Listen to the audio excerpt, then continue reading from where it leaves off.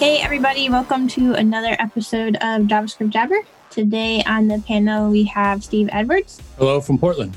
We have AJ O'Neill. Yo, coming at you live from sunny, pleasant Grove. I am Amy Knight, coming at everyone from Nashville per usual. And we have a guest today, and I'm going to butcher his name because I've already forgotten how to pronounce it, but it is Lucas de Costa. Yeah, exactly. You're going right. Yeah, okay, speaking from London.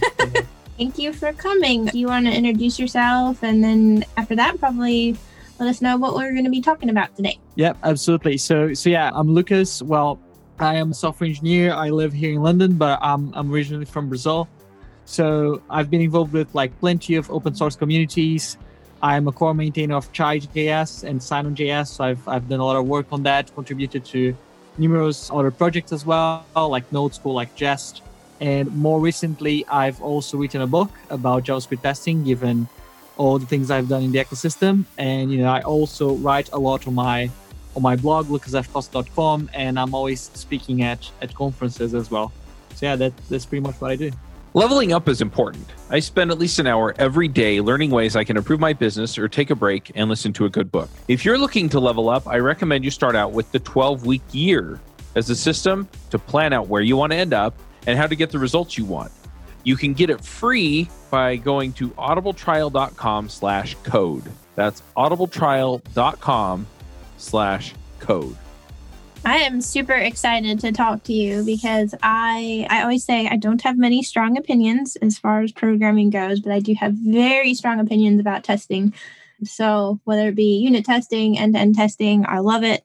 I don't know. I'm going to paint a little bit of a backstory for people that are on the fence about it. But basically, my second job, I had on-call rotation, and they're really, by the time that I'd been there for a while, we had different people kind of scattered around, and there were really only two of us. And so we were on call every other week. And we had a really, really, really sweet tech stack, but almost no tests, which meant, not exaggerating, usually woken up in the middle of the night, 2 to 3 times a night, on average a couple nights a week. So, and still, expected to be at your desk for, your 9 to whenever the next day. And it was exhausting, absolutely exhausting. We had a couple hackathons there, and I spent the entire hackathon weeks just writing tests because there are just so many regressions. And then also to the point where customers were, potentially not going to pay their bills because we had so many regressions. So yeah, I am a huge, huge, huge proponent of testing. That's good. That's excellent. Yeah, that's one of the things with testing. I think the more time you invest in it, the less time you spend in the long run.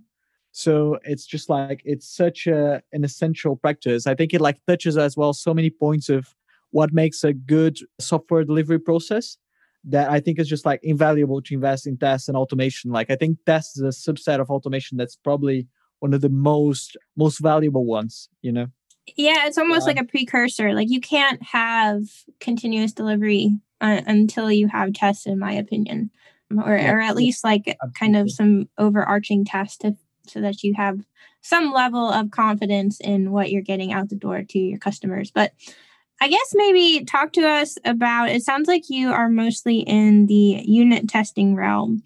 Maybe we should start off very briefly. Can you give the people listening maybe an overview of the different types of tests? Yeah, absolutely. So on my book, basically, I divide tests into the traditional testing pyramid categories. So there are end-to-end tests, integration tests, and unit tests. I've seen people that like to have different divisions. I've seen, for example, I think it's Ken C. Dodds, if I'm not mistaken. He has a testing trophy where he has a bit of a different approach to it. I quite like the traditional approach. So basically, for the ones listening, the testing pyramid is basically a pyramid divided in 3 sections. So end-to-end tests come at the top, integration tests come in the middle, and unit tests come at the very base. So when you think about the structure of a pyramid, end-to-end tests come in the top because they're the ones that are less frequent, and they are the ones that are that require more integration between the different parts of your system. So they have you have them in less frequency, but they're the ones that deliver more value, but they take more time to write and they're more costful to maintain. Integration tests come in the middle because they're not so costful to write, but they're also end-to-end tests come at the top because they're less frequent and they're more costly. Then integration tests come in the middle because they're less costly than end-to-end tests, but they're also like a bit less valuable. And then you test them at the very base of the pyramid because they're very quick to write, easy to maintain, but they're not as valuable. So that's how I would separate the tests in different categories. And when I'm writing tests, I tend to keep the shape of the pyramid. So I write lots of unit tests as I'm developing. I'm a big fan of TDD, and I try to do that, with a lot of discipline. So my tests really resemble a lot the structure of the testing pyramid. I also write a lot of integration tests, but I also place a lot of value on end-to-end tests. And I try to make them as decoupled from the internals of my code as possible so they don't cost them as much. I don't know if that answers your question as you expected. So yeah, I think it does. Sorry, AJ, go ahead. What were the 3 types or 4 types of tests you said? You said integration tests. Did you say entrant test? No, sorry. So it's end-to-end at the very top. Oh, end-to-end. End-to-end. Yeah, okay. End-to-end, exactly. End-to-end, integration in the middle, and unit tests at the bottom. So as you go to the top, you have more valuable, but tests are also more costly. And then as you go towards the base, tests are less costly, but they deliver less valuable because they rely more on your internals. You're not really testing from a user perspective. So that's how you go from like the base unit tests to the top end-to-end tests. Agreed. So what I'm curious about, you're writing a book called Testing JavaScript Applications. This is still in the early access phase, right? Yeah, exactly. So it's currently on Manning's early access program. I think we have 12 chapters there. And we are now talking about whether we should go for the 13th because essentially I've already gone over the limit of pages we have talked through. So we're still checking whether that's going to happen. But almost everything is there already. Wouldn't that be bad luck to end on chapter 13 though? Sorry? Wouldn't that be bad luck to end on chapter 13? Oh, well, it depends on how superstitious you are. I'm not superstitious at all. So I wouldn't mind. I would actually love to try that chapter. Okay. So what I want to talk a little bit about, because one thing we've had people on the show that have books. We haven't really talked much about the book process. And so I'm actually kind of curious to take us a little in that direction. So how many years of experience did you say you have? So right now I've been working since I was 18. So I'm probably on the professional side at like 7 years, something like that. Okay.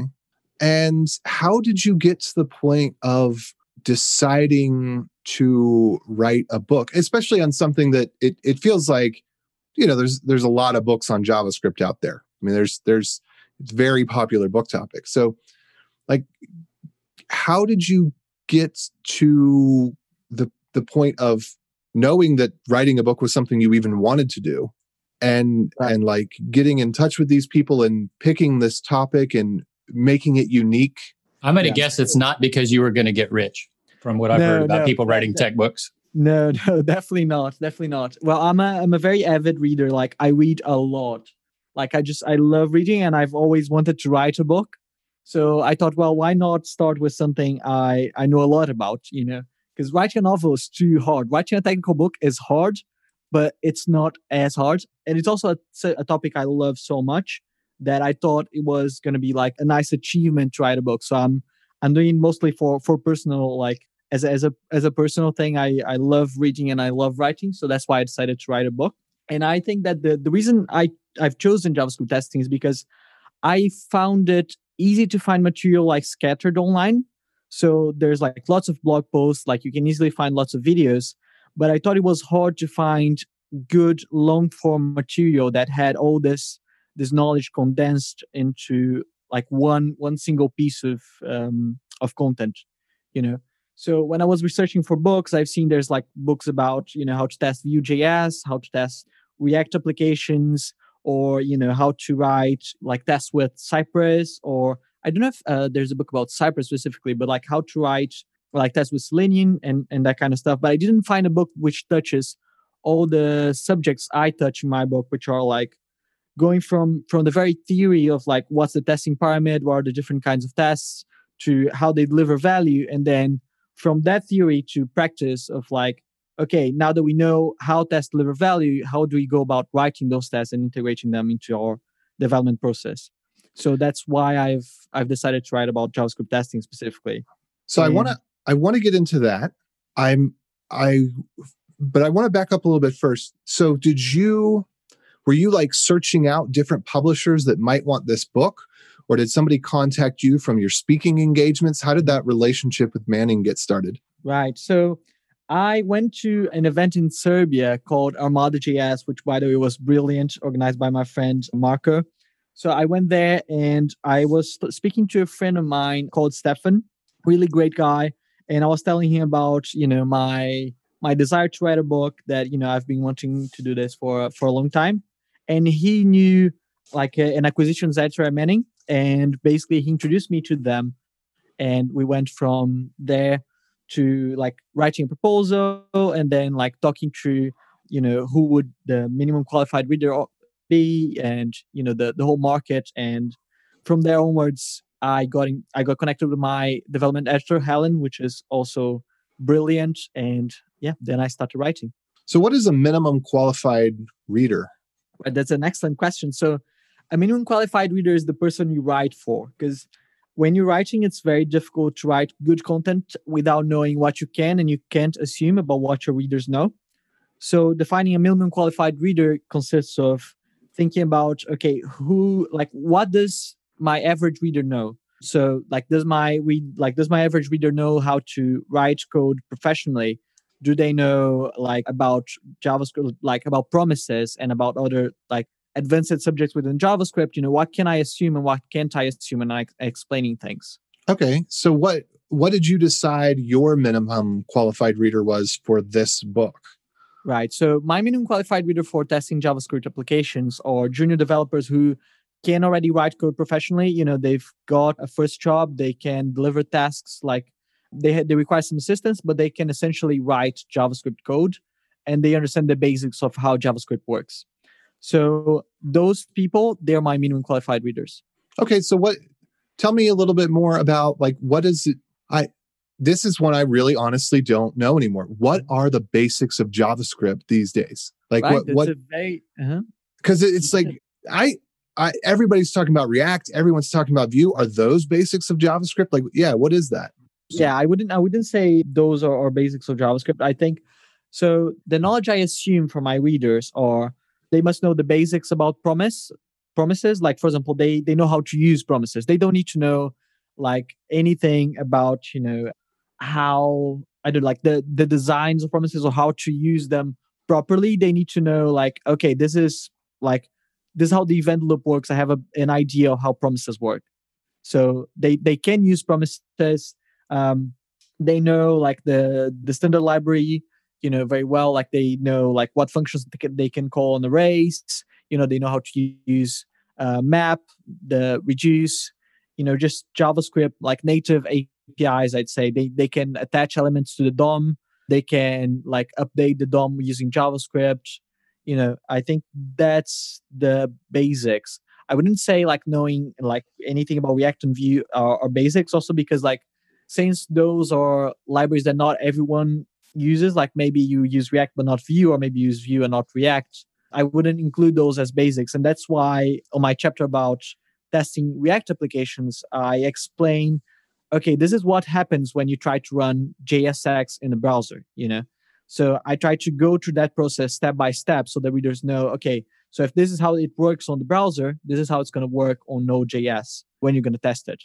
Okay, so you consider basics of JavaScript knowing both Node and DOM. Yeah, I wouldn't say knowing much about Node because I don't use anything that's Node specific. As long as you know JavaScript itself, the syntax, how promises work and that kind of stuff, and the DOM, I would say that's enough because I don't use anything really that's Node specific that you can't do in the browser. Very, very few things that are hidden by the modules I use. For example, if I'm dealing with web server on my book, I use Koa. So that's kind of hidden away because of the library you're using. So there's nothing really that specific about being able to use Node itself. Well, because when I think of JavaScript unit tests, I think of Node because that's where you can actually just use JavaScript. Whereas if you're in the browser, you have to have lots of other layers on top in order, because you only have console.log in the browser. And then how do you even how do you even get JavaScript to load in the browser? You have to have like a Webpack and That's a very interesting point. So the thing is, because all your tests run in Node, but I would say that like when I assume that my readers know JavaScript, like knowing JavaScript is enough for them to do what they need on the testing side, because I think the only thing that's really Node specific that you need to know is how to like install a module and how to like run tests. So that's the only thing that's more like Node specific. And another interesting thing is, how do you go about running tests in the browser? Because in the past, I wouldn't say in the past because there's many people that still use Mocha and it's a brilliant library. Like you can run like Mocha in the browser. Like if you go to Chai's website, I think there's a page there which runs all of Chai's tests on your browser. And we even used to run tests for Chai itself on many different browsers using Karma. So it's just for Jest that we are mandated to run tests on Node. I think it's also important to make that distinction because like I think your tests are kind of different from the environment you run them in. It just happens that Jest can only run in Node, and therefore, you need to have you need to know how to manage modules and how to do the basics of like using npm. But those are all things that I go through in the book. So I don't go through them in detail, but I do teach you everything you need to know step by step so that you can get tests running. So here we still have another question. Like, are you teaching how to use, like you've got these browser specific or Ambi, I don't know, like multi-platform test frameworks? Like when you teach testing, are you teaching the frameworks or are you teaching like more underlying principles? How would somebody run a test in a browser? So in my book, I start with first explaining the value of tests. And then I talk about like the practices around organizing your test suite, how you go about thinking, okay, what is the formula I need to follow for every test? Because, for every test, there's like a minimum formula you can follow, which is arrange, act, and assert. That's the 3 A's pattern. So if you follow that pattern for all of your tests, you can write tests in whichever frameworks you're using, right? So you first arrange. Say that again. The 3 A's pattern is what? Arrange, act, and assert. Arrange, so act, the 3 A's pattern consists of arrange, act, and assert. And if you have that pattern on your test, you can write tests in whichever framework you're using. So you first arrange a scenario, then you act, and then you check the results of the actions you've done. So with that pattern, you can write any test you want. And because I teach you the fundamentals of that, like how to organize your tests, how to like do proper assertions, how to follow the 3 A's pattern, how to think about tests, you can easily bring that to your framework of choice. And in JavaScript, it becomes even easier because of how similar Jest is to Mocha. So it's very, very easy to, if you want to use Mocha or if you want to use Tape or whatever testing framework we want to use, I think there's many things you can bring from the book to all these other frameworks. And even if you're writing tests in other languages, there's many parts that will still apply. Like, for example, how to write good assertions, how to organize your tests, how small they should be, when should you do multiple assertions, on what you should assert, all that kind of stuff. So the first part of the book covers those fundamentals, like the values of tests and the fundamentals. And then the rest of the book is more practical. And in the end, I talk a bit more about business value and how to integrate tests, for example, in a CI/CD pipeline and that kind of thing that's more business focused. So when you say more practical, what does that mean to you? So that means like writing an application with the reader and showing them how we would go about testing it. So, for example, writing a basic web server and showing them this is how I would test this program. So it's very hands-on. It's a very hands-on approach. So in the middle of the book, you have all those examples, all the code is on GitHub. It's very practical. So you can read those chapters and the next day you can apply that at work. So that's what I mean by practical. Okay, cool. So could you give us the title of each of the chapters, the draft titles? Would that be okay? Yeah, that would be absolutely okay. I don't remember all of them by heart. I might need to cheat and go to Manning's website because it's 13. I just want to make sure I'll get the order right as well. Take a second to do that. We'll just edit out the pause. Okay, cool. I got it here. So testing JavaScript application has 3 parts. So at the moment, it starts with an introduction to automated testing, then explains what to test and when. The 3rd chapter covers testing techniques. The 4th teaches you how to test backend applications. The 5th teaches you advanced backend testing techniques. The 6th covers testing front-end applications. 7th talks about testing in the React ecosystem. 8 talks about how to test React applications. 9 covers test-driven development. The 10th chapter is about UI-based end-to-end testing, so Cypress, Selenium, that kind of test. The 11th chapter covers how to write those kinds of tests, writing UI-based end-to-end tests. The 12th chapter covers integration, continuous integration and continuous delivery. And the 13th is called A Culture of Quality. And in it, I talk a bit about other techniques and tools which you can use to amplify the benefits of your tests, like, for example, types, like, for example, linters, formatters, and that kind of tool. So I noticed that you've got 2 chapters on testing React versus other frameworks, Vue, Angular, Svelte, you name it. So I'm just curious, is that because you're more familiar with React, or do basically the principles of testing with specific frameworks carry over to some of the other frameworks other than React? I think some of the principles do carry over. So the reason I've chosen React is because I think that's what most of my readers would be using in their day-to-day job. And I think that because I am very experienced with React, it makes it very easy to explain what's happening behind the scenes so that people actually understand how the testing environment is set up. And then I think if you can step back and, before you write your test, understand what your tool is doing behind the scenes, how Babel is working, everything that's involved in actually getting the environment to work, I think you can apply similar steps to other frameworks and tools so that you can write tests for whichever frameworks and tools you're using. So I think it's both because of popularity and because it's one of the, I think, best ones to explain given my experience. Oh, I'm just discovering, it looks like, is the entire book online? Like anybody can look at the entire book right now in the draft preview state? Yeah, so I think the way Manning works is you can go there, and as you scroll, I think you have a limit of pages you can scroll for free, something like that. So I think you can jump to chapters and read that, and once you've read the limit number of pages, I think you will like start to not be able to scroll through anymore. You got to open up a new incognito window. Sorry? I was being facetious. I said, you got to open up a new incognito window, because oftentimes when I hit a paywall on things like that, where I'm like trying to read something and then it hits me with a paywall, I close the incognito window and then open up a new incognito window and then just continue reading. Right, that makes sense. Yeah, I think, by the way, I don't know exactly how the live reading works. So I think that would be good asking Manny, because I don't want to like speak for them, because I don't know how it works, because like that's more like on their business side. So. Yeah, anyway, I just, it's cool. You definitely, whatever the rule is, you definitely can preview a ton of content, because I've just been clicking around here and just scrolling, and I can see like diagrams and the code snippets, and the code snippets have like a thing you can copy. What's the format for this? Like, how were you able to create these? Well, how were you able to create the diagrams and the code snippets?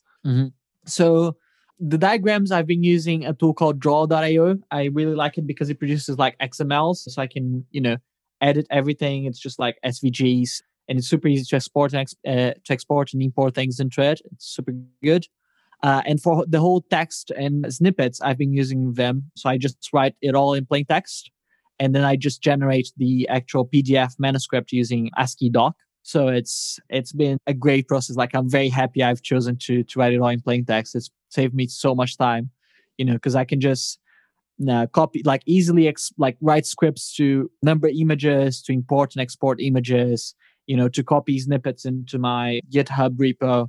So there's a lot of automation going on, and it's just very pleasant to write with them. Yeah. And it's amazing. How does ASCII doc compare to like Markdown or? Right. So they're very similar. They're very similar. The syntax is very similar.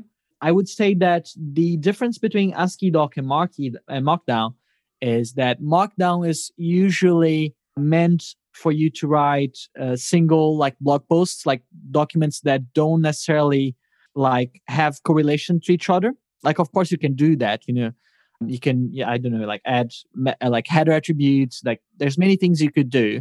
But ASCII doc is a tool that was designed for you to write like long form content.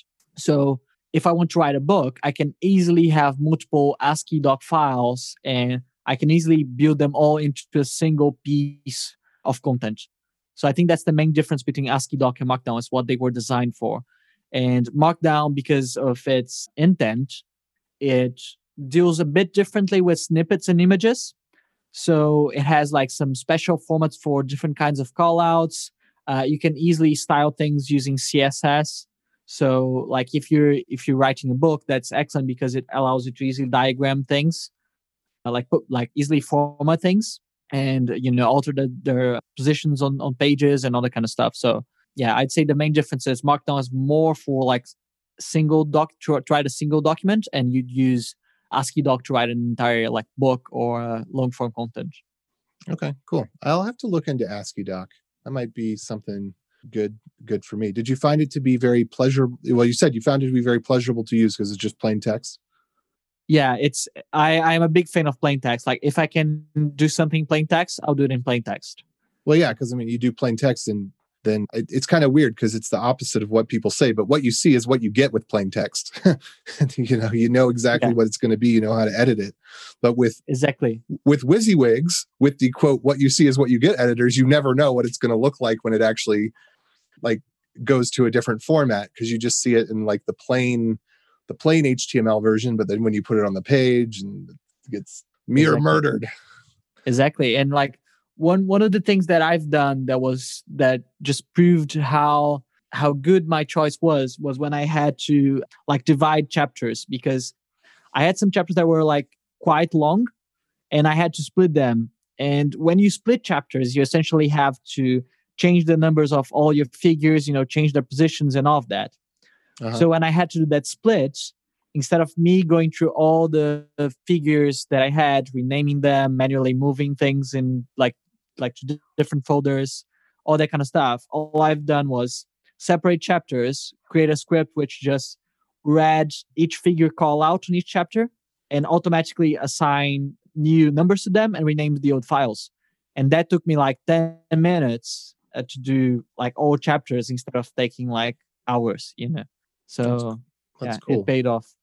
And then these code blocks online, they have like you can copy and stuff. By the way, I did hit the limit. So now it's applying a ROT 13 to all the text. All the text is now it looks like gibberish. So it's all there. And all the code, anything that's in a code block is correct. But all of the words that were English have now become gibberish. Right. But when you do a code block, was there anything special that you had to do for like the note sections or the copy section or any of this stuff? Or is it just you create a code block section in ASCII doc, and then the way that Manning renders it gets a copy button because it knows it's a code block? How does that work? Yeah, so I do have to specify what kind of syntax I'm using, and just like denote that it's a code block using, I think it's 4 dots. So as long as I do that, I put a file name, the type of code I'm writing so that it can like syntax highlight and just like write the code block. The only thing I had done was I've written a small script which validates the syntax of my snippets to make sure there's no typos, but that was mostly it. There's nothing special about so prettier doesn't run on ASCII doc yet, huh? No, it doesn't. But that's a very good suggestion. I might incorporate that. Yeah, I'd love that. Also, is there a way you could give us a gist of that snippet that you used for ASCII doc for anybody that I would use this. I'm seeing what you did here, and we started the show about testing, and hopefully nobody's upset. I've gone so much into the book, but I actually find the process that you went through to write the book, the thinking process, how you align, the knowledge and all that. I'm finding this to be very fascinating because this is something that I don't think we've actually talked about before on the show. Yeah, and I would love. Yeah, I'm actually writing a blog post. I started writing a blog post last weekend about my process of writing the book. And in it, I'm going to place some of my snippets, explain a few of the things I had done to make it more pleasant to write. I can probably get a few snippets here. Yeah. Do you know where that's going to be published? Is that on your personal blog that you could just give us a link to and I could check that out next week? So that's going to be on my personal blog. It's probably not going to be out next week, but it's definitely going to be out by the end of the month. Okay. Because I'm going on holidays in the start of December and I want to get it done by then. Go ahead and give us a link to that. What is it? So Yeah. So my blog is lucasfcosta.com. So let me copy the link and send it to you. So it is here. So yeah, by the end of November, I'll have a blog post there with the whole process, a few of my snippets, how ASCII doc compares to Markdown, all that kind of stuff. Oh man, I'm really interested to check that out. I hope Because I've been like needing it. something a little more Forward to writing this. powerful. Oh, sorry. What'd you say? I was really looking forward to writing this since I've reached half of the book. I thought ASCII doc is just amazing. I should just write about this. Oh yeah, because I've really been needing something more powerful than Markdown, and I was doing some stuff in Google Docs, and then that wasn't working out for me because that was just a terrible experience. And then Dropbox Paper has actually been working really good, but it's not. It's just got a few quirks, and so ASCII doc might be the thing that I'm looking for. So I'm super glad that we're having this conversation, and I'm thinking maybe we should get back a little bit to the testing topic. You had a couple other points here. Actually, one I don't know if this was testing related or not, but you've got one of the talking points you gave to us was about Vim and CLI tools. Tell me about that. I mean, I'm a Vim user, so I want to hear what what do I need to know as a Vim user about testing in JavaScript? Right. So as a Vim user, I don't think there's anything that's really that Vim specific. I think that, as long as you have your editor configured to match your individual preferences and that it can syntax highlights and, as long as you have access to, code completion and that kind of stuff, I think you should be fine. One of the things that I think helps a lot in terms of correctness in general, not necessarily about tests, is having code of completion set up if you're using Vim, or I don't know, I think IntelliJ IDEs call it IntelliSense and that kind of stuff for their type detection and smart suggestions thing. So all of that is super useful when I'm writing code. Many times I'll just press Shift K and then activate the tooltips from code of completion to see the types of the types of function returns or what are the arguments it takes, and just make sure that all the types match everywhere. And as long as you know how to constrain your application state using types properly, it helps a lot. So if you are using TypeScript very strictly, then usually if it compiles, it will mostly work. I mean, it's not like Haskell. You have to understand that not like Haskell or Rust, but it's definitely very, very helpful to have that in terms of correctness. Yeah, I'm looking at your blog article that you put in the show notes, and I guess I'll link that here too. Mm-hmm.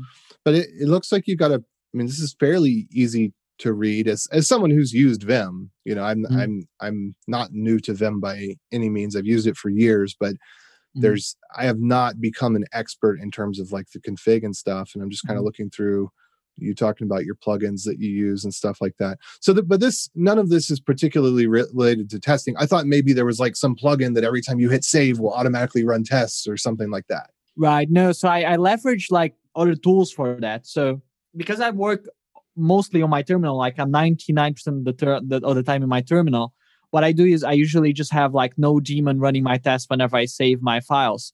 And then I use Tmux so that I can easily have multiple panes, and then whenever I save a file on the pane on the left, it will run my tests on a small pane on the right, and then I can just easily make one of those full screen and then jump back and forth between the test output and Vim. So that helps me a lot in terms of workflow, but it doesn't make a difference in the actual code I write. But that's super helpful, for running tests, being able to see the results of your tests as you write them and just have them quickly running whenever you save files. It's super useful. So for that, Tmux helps you split windows into multiple panes. And then I just use NoDaemon to keep my tests running. I am not really a big fan of Jest Watch. I prefer to use NoDaemon. So that's what I usually do. Have you ever wondered if you could be offering a faster, less buggy experience for your customers? I mean, let's face it, the only way you're going to know that is by actually running it on production. So go figure it out, right? You run it on production, but you need something plugged in so that you can find out where those issues are, where it's slowing down, where it's having bugs.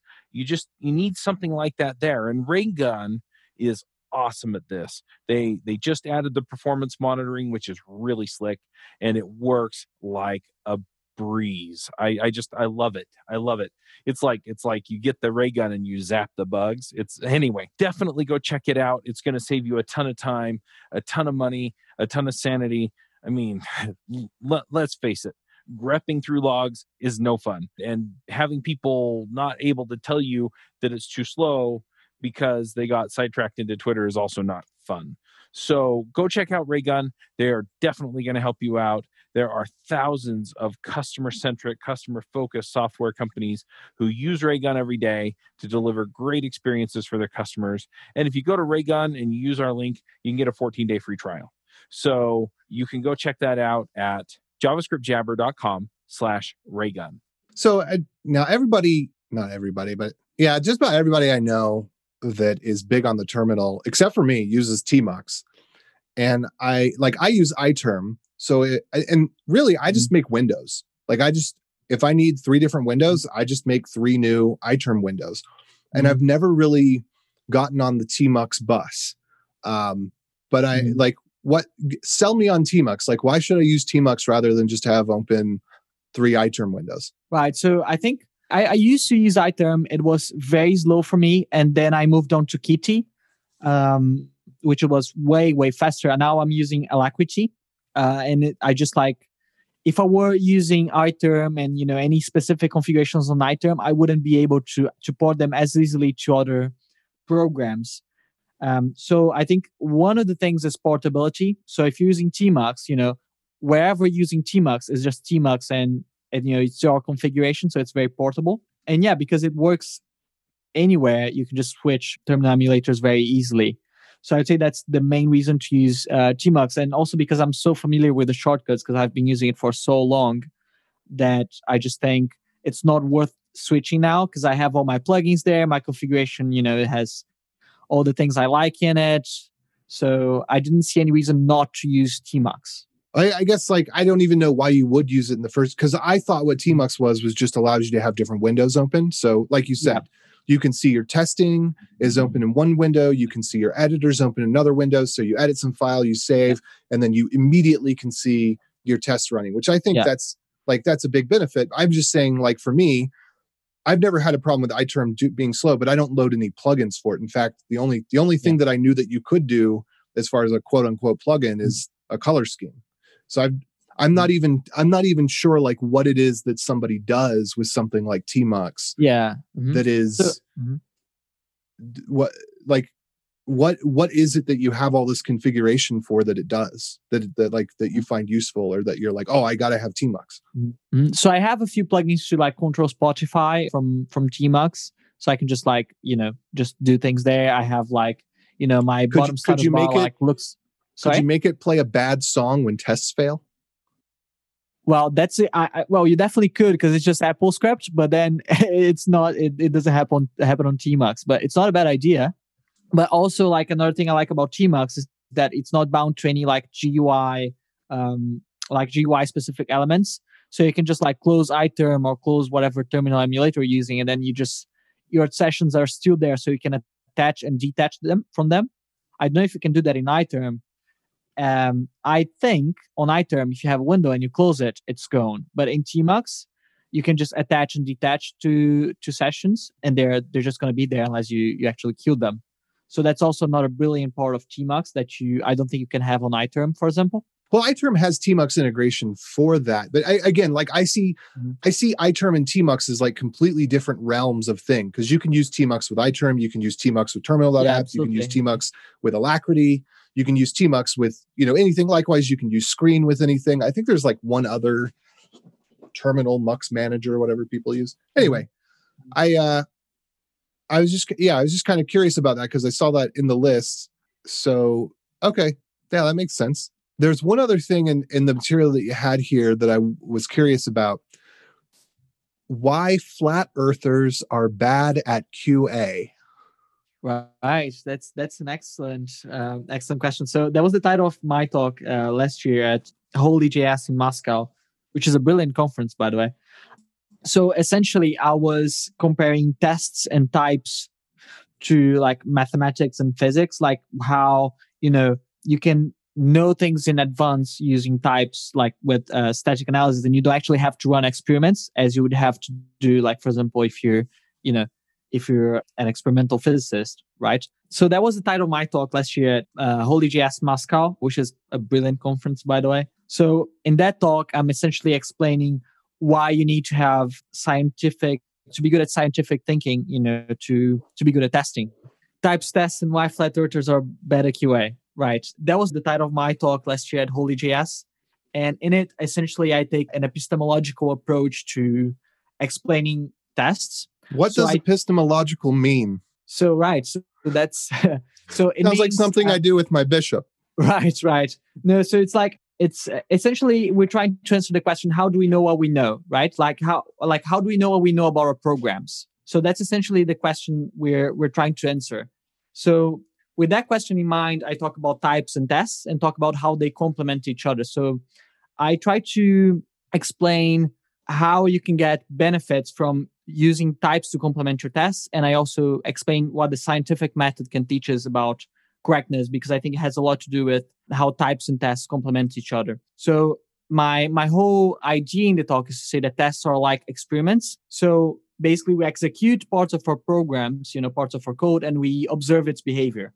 So if you have a certain function, you're going to pass it, a few inputs, and you're going to check if the outputs are correct, right? And then we extrapolate and we say that if for those inputs, the output was correct, well, it will be correct for a wider universe of inputs. And then types, they're different from tests, which types are different from tests because while tests are like experiments, types are more like proofs. So you can use a strict system of rules to prove properties about your programs before they even run, right? So while tests use a small subset of experiments to prove things about your programs, types just prove general properties about your programs. Because, if you tell that a certain variable can only have, 3 different values, well, if you ever try to assign a value that's not one of those, your program will not pass static analysis. But in your test, if you haven't checked for one of those, maybe it will pass for 2 of the values, but not pass for the 3rd. So the only way you can really prove your programs are correct is with types, not with tests. But you can use types to reduce the possible universe of inputs you can give to your functions. And then you can test those inputs, right? So then you can have more confidence in the programs you write. Yeah, so that makes sense. Was that an explanation that was too long-winded? I'm a bit concerned I might have. The whole thing is we just ramble on this show. I mean, you don't have to worry that much about that sort of thing because people are listening because they got nothing else to do. They're like sitting on a train for an hour or something. I don't know. It's all good. That's like AJ said. That's what we're here for, is to go on these different... Okay, cool. That's our tagline. Listen to us when you have nothing else to do. Okay, cool. Yeah, but I would highly recommend people to have a look at the talk because it's a 1 hour talk. It's fairly long and it has some quite good insights that are very hard to condense in a few minutes. All right. Well, I think that sounds good. We're closing up on time here. There's maybe 2 other things I wanted to bring up, but first I wanted to give Steve and Amy a chance to. You guys haven't piped in. I've been stealing the show. I had to disappear for a little bit, so I'm coming in mid and don't have questions. All the questions I tried to ask at the beginning, but yeah, I think we answered everything fair. There's some other specifics I wanted to get into, but that's fine. I thought it was interesting to talk about writing the book. I know I've been a technical editor on a book in the past, so I was a little bit privy to the process. But from my conversations or listening to people that have authored books, I say kudos because it's a big undertaking, and I think you're probably doing it more to help other people and because you enjoy it than for the money. That's for sure. Yeah, absolutely. I just love writing, and what got me into writing was really all the reading that I had been doing recently. And I remember when I wanted to get into writing, I mailed a guy that used to write for the New Yorker. So I loved the magazine, and I thought, oh, this guy writes really well. I'm gonna just write him an email and ask him to teach me how to write. And I didn't expect to get a response, to be honest. But then I got a response quite quickly with lots of good recommendations on books and just tips on how to write well, and that was super, super helpful. And since that day, it just completely changed the way I approach writing and teaching things to people. I think after that day, I just became so much better at explaining things that I can't thank him enough. Awesome. That's really cool. I think that's a good thing for people to know, to just you miss 100% of the shots you don't take. And a lot of people will reach out and respond back with, yeah, I'd love to help. There was three other things that I had notes on here. One, in the book, this is going back to the book. It looks like the way that you've structured the chapters here is that you've got like introduction, learn, exercise, and then you kind of repeat that pattern. Do you find that, I guess you find that to be the most effective? Or let me rephrase my question here. One of the things I've struggled with when I'm looking at like how to teach somebody something is there's always this bootstrap knowledge that if you don't have this base foundation that's usually broader, then you can't do any exercises and you can't learn any of the other things because you have interconnected terms where one term relies on another term. If you don't know both terms, you can't go forward, but you can't explain the terms independently because they rely on one another. Like you couldn't talk about Congress without talking about the Senate because the two have to go together in order to understand the way the government functions in the United States, for example. Mm-hmm. And so with the layout of your book, how did you structure materials so that you are able to break things down, able to do exercises, and able to do deep dives? Like what was the ordering decision around that? Mm-hmm. So the first part of the book is really about foundational concepts. So in that part of the book, I talk a lot about the testing pyramid and different kinds of tests and how to approach how to decide which kinds of tests to write and when. So once I've covered that, the next chapters are all about applying those decisions to different kinds of projects and what to take into account on those different kinds of projects. So that's the main intention of structuring it this way, so that you can first understand what the concepts are and then apply them to different kinds of projects. And then once you have applied that to different kinds of projects, go a bit deeper into TDD, into tools like Cypress, and like explain a bit about continuous integration and continuous delivery and the role of tests in those practices. Okay, cool. And then also two other things. You said you were an intern. As a QA intern is how you got your start in the software industry. And then you went on from that to build Chai and Sign-On, which are pretty big projects. Yeah, so I didn't start Chai and Sign-On. I jumped in after they had been written, and I did plenty of contributions to the point where I became a core maintainer. So the credit of creating that goes to the original authors for sure, even though I've done quite a lot of contributions there. But yeah, I've got started in the tech industry as a QA intern. So I was doing a lot of manual testing at the time, and I was quite frustrated with having to do repetitive actions. I just thought it wasn't that fun, and I thought machines could do it way better than I could. So that's how I started getting to automated testing. It was from a different perspective. I wasn't writing any code. I was just writing code to test the code that others were writing. So I was not writing application code, just the tests themselves. And I got to the point where I had automated a lot of the stuff I did. So I barely had to do manual testing anymore. And then I ended up becoming a software developer. And because I was concerned with not having to do these repetitive actions, I just brought that with me when I became a developer. And another important thing, I think, is also that when developers write good tests and when they build quality into the code they write, when quality is built in, not bolt on, I think it enables QA professionals to do a more proactive job of finding bugs and finding, failures in general. Because, if you have the confidence that your application is not going to break because of trivial actions, then QA can be a lot more exploratory. They can give you way better feedback about many other different aspects of your application. Yeah, I definitely think that automating problems for yourself it's a great way just to learn programming, period. If you've got a clear vision of what the problem is and a clear vision of the solution that you personally want as an outcome, it makes it a lot easier to understand the concepts that you're encountering. And it sounds like a QA position is just a really good start to get like patterns and principles down, because you have to do that in order to have reproducible results. Yeah, absolutely. And even before this, I was also a big fan of automation. I remember my first experience, my first contact with programming was when I was writing bots to play online RPGs for me. That was the first time I've ever written a line of code. Because at the time I was playing an MMORPG that was quite popular in Brazil called Ragnarok Online. And, all my friends liked, killing monsters and, doing all these things in the game. But what I really liked was writing codes for bots to do things for me. I thought that was way more interesting. So I was just writing Perl, learning about regular expressions and, all that kind of stuff. So it was really fun. And from there on, I just fell in love with programming, and I was just, really big into automating, manual stuff. So we've got an ongoing debate on the show.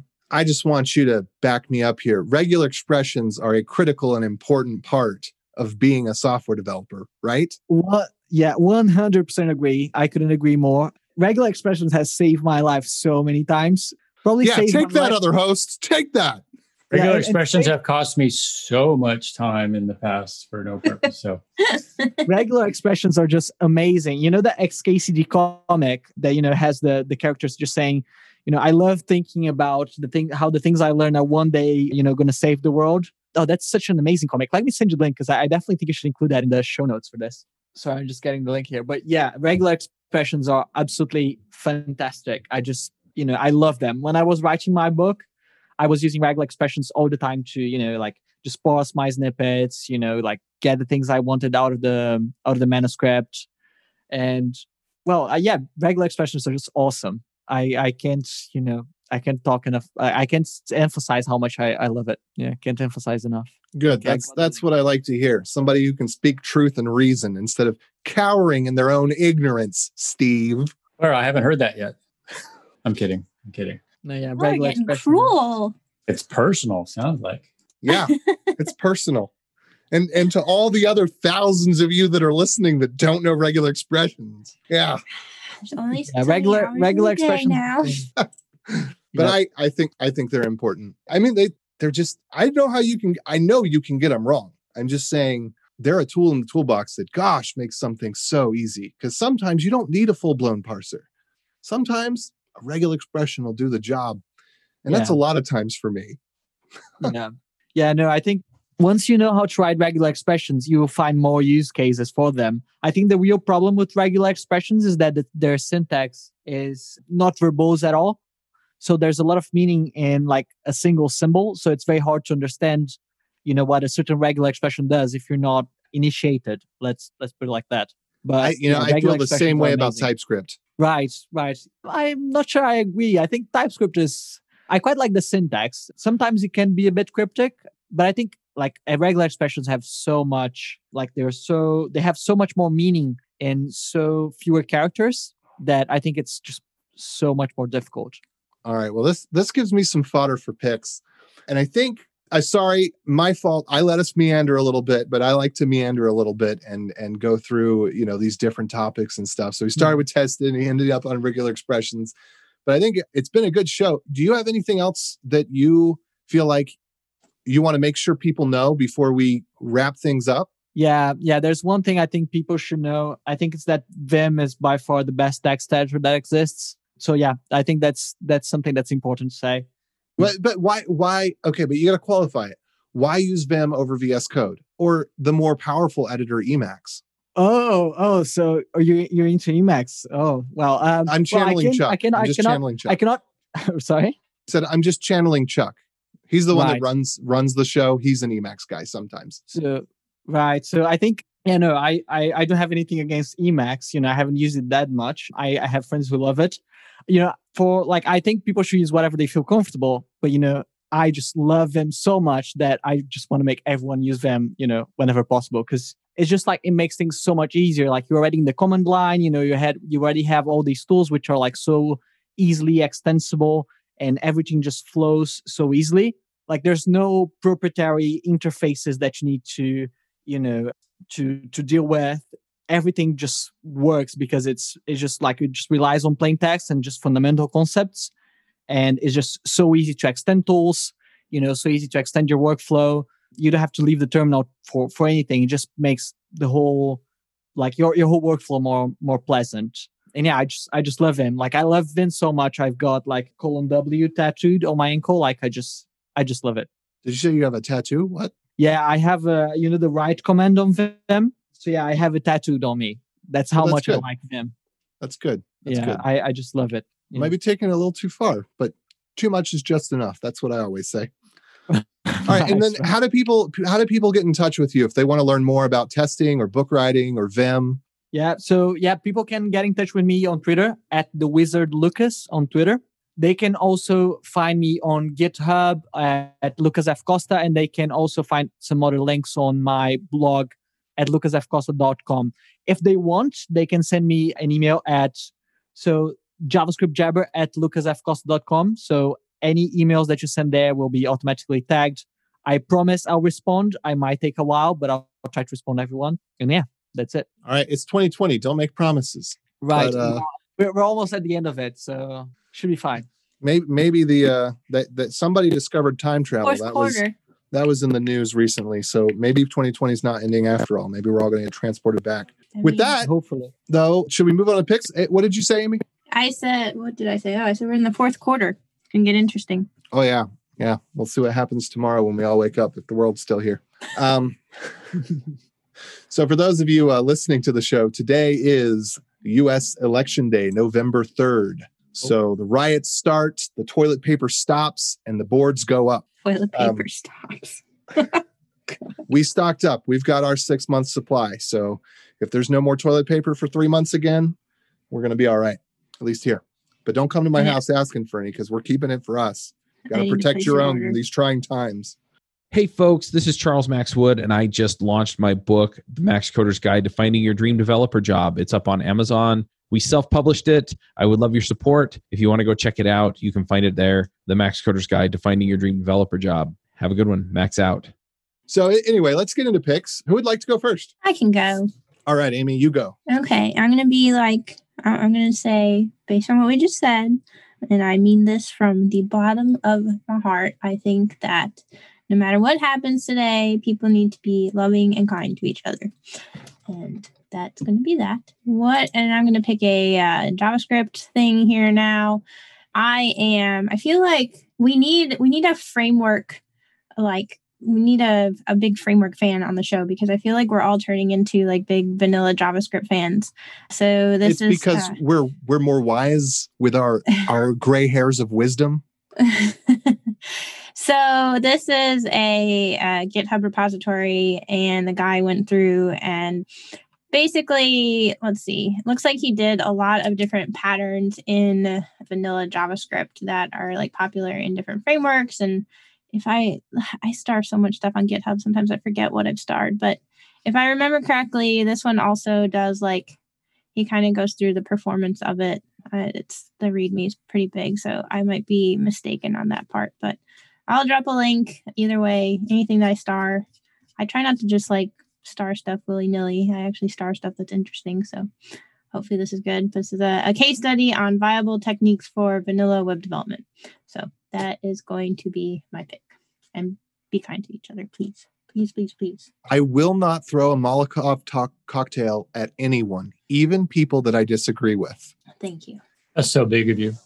Same thing on like a super serious note. I mean, maybe I'm wrong. This is my own personal belief, is that most people, if they're, acting in a way that you disagree with, I feel like a lot of times people act in certain ways out of pain. So try to understand the people's pain that they're going through and, do what you can to be a good person to them. So that's it. All righty. I'll go next just because I normally go last and I'll break it up. So I'm going to pick, I need to find the right link for this. There's a tool called RDM, and I don't know what that's supposed to stand for. But basically, if you're on Mac and you want to turn any display into a Retina display, you can get Quartz Debug and put your Quartz in debug mode. Quartz is like the rendering engine for Mac OS for the graphics. Like you've got your terminal as your CLI, and then Quartz is your graphical interface. So I don't think anybody knows that it's called Quartz. But anyway, if you Google RDM, Quartz Debug, and High DPI or Retina, and I'll try to get the links for this so that I can actually put it in there. You can take like an old Thunderbolt display and turn that into a Retina display. You can take other high DPI displays that are not Apple branded or Apple certified.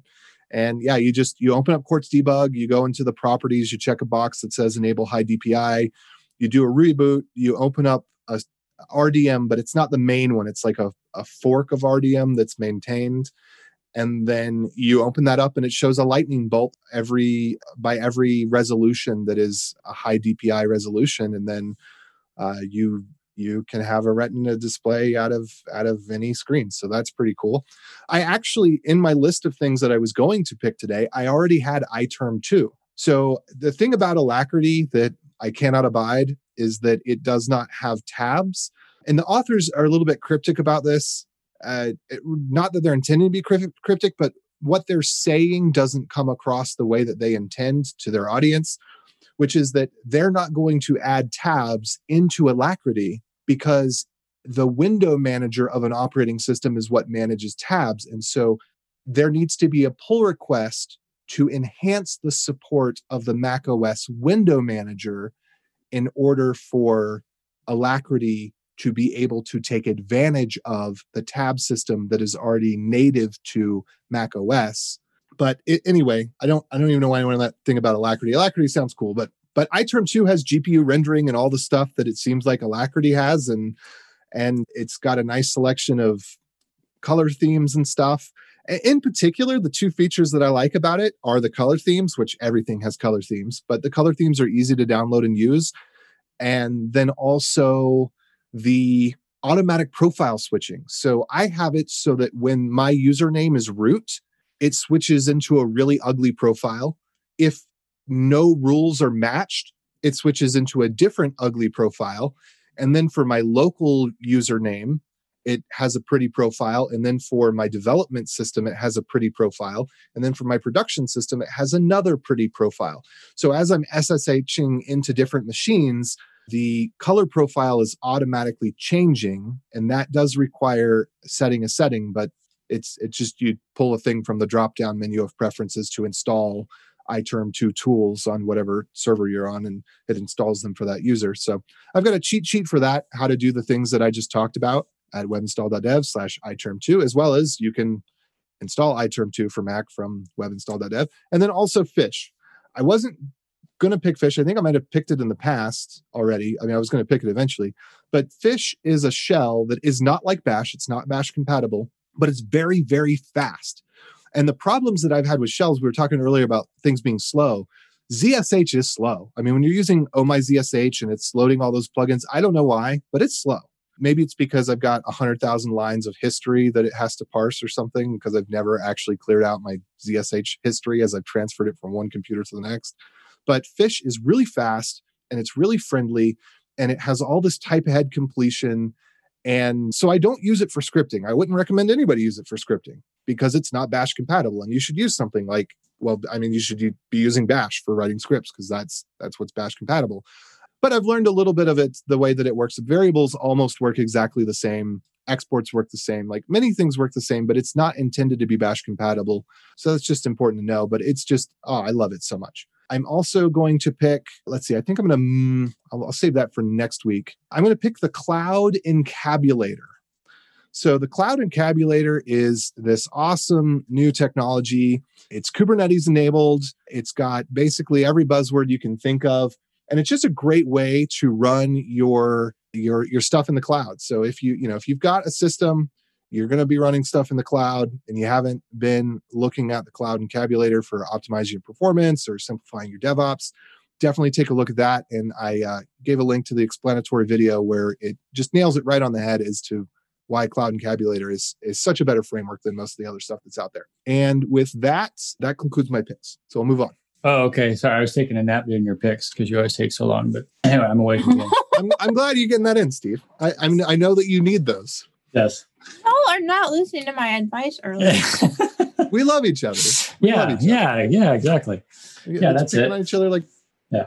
So I just have one small pick today, and this is totally floof, nothing technical, pink sugar or whatever. It's I'm a child of the 80s, and so that music is, at least some of it, is near and dear to my heart. And so recently I came across a video for a group called The Midnight, and it's sort of a retro synthwave type band. So a lot of the, synthesizer music that was real popular in the 80s. And that wasn't necessarily my type of music. But first time I heard this song, I really liked it. And then coupled that with that is somebody put that song to a video showing clips from a bunch of the really popular teen movies from the 80s.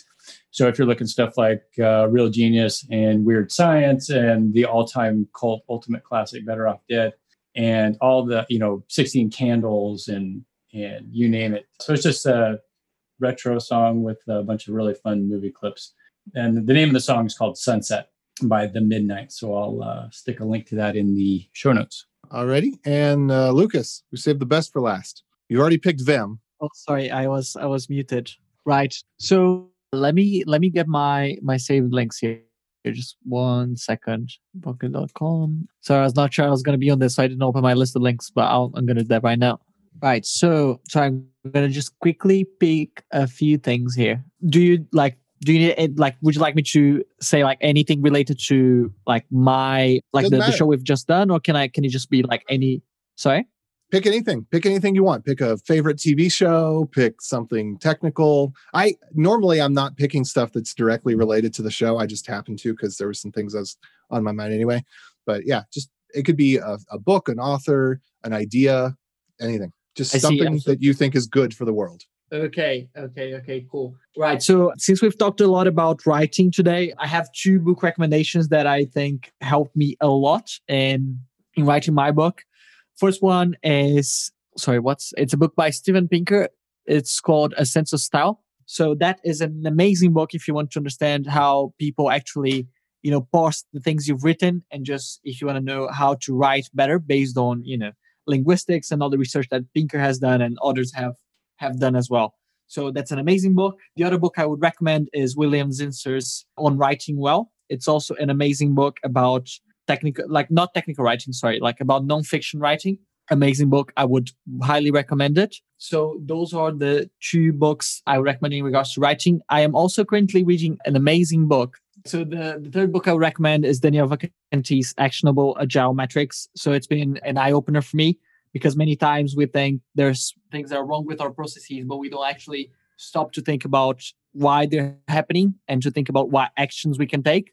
And his book has lots of good advice and good research on what actually makes teams work well. So yeah, that's been really, really good. And in addition to that, I think my only other recommendation is to really use Vim. NeoVim, actually, these days. But yeah. But why NeoVim?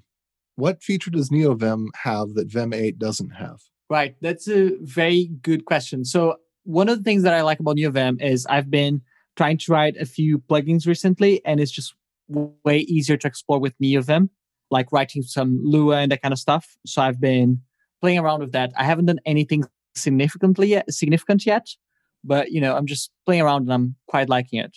Yeah. Also, I think running tests asynchronously also saves me quite a lot of time. In Vim, I used to have problems with Syntastic and those kinds of plugins where it would just like do actions synchronously and then my whole editor would freeze. So that's. I just want to let you know that's not a thing anymore. We've got Vim 8. Now, nobody was using Vim 8, but Vim 8 has been out for like 4 years. It's just none of the base systems, like Mac was still using Vim 7 or something. So that's why I asked, because Vim actually, I think, has solved all the problems that people were complaining about a long time ago. It just took forever for the package managers to catch up. Right. That makes sense. Well, I might as well just try Vim 8 then and go with the real thing. I'll be interested to hear on your experience, because you might come back and say, no, NeoVim is better, but it's just everything I've heard about NeoVim.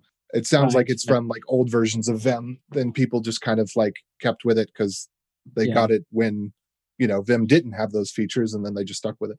Yeah, I've moved to NeoVim because of the async actions, and then I stayed because I was playing with plugins. I was trying to make my every key I type make a piano sound. But yeah, it didn't go really well. I can imagine that wouldn't go very well. Yeah. It'd be hard to get the sounds right. Yeah, absolutely. That was exactly the problem I found. Yeah. I tried to, find ways around it, but, I don't really understand much about music. So, well, and then holding down the key at the right time. So, like depending on how long you hold the key, it holds the note, that sort of stuff. Anyway, thanks for coming on the show, Lucas. It's great to have you. I was super excited to learn about this book stuff. I hope that was useful for other people, and we all get a chance to check out ASCII Doc. And yeah, I'll be interested to hear more about the book as you get closer to. Well, I guess it's pretty close to being finished publishing, but be interested to see it come out. And we really, really enjoyed having you on the show. Do we do anything else as we say goodbye, guys? I don't remember. Nope, just bye. Okay, then bye. Bye. Bye, everyone. Thanks for the invite. It was great to talk to you. Bandwidth for this segment is provided by CacheFly, the world's fastest CDN. Deliver your content fast with CacheFly. Visit CACHEFLY.com to learn more.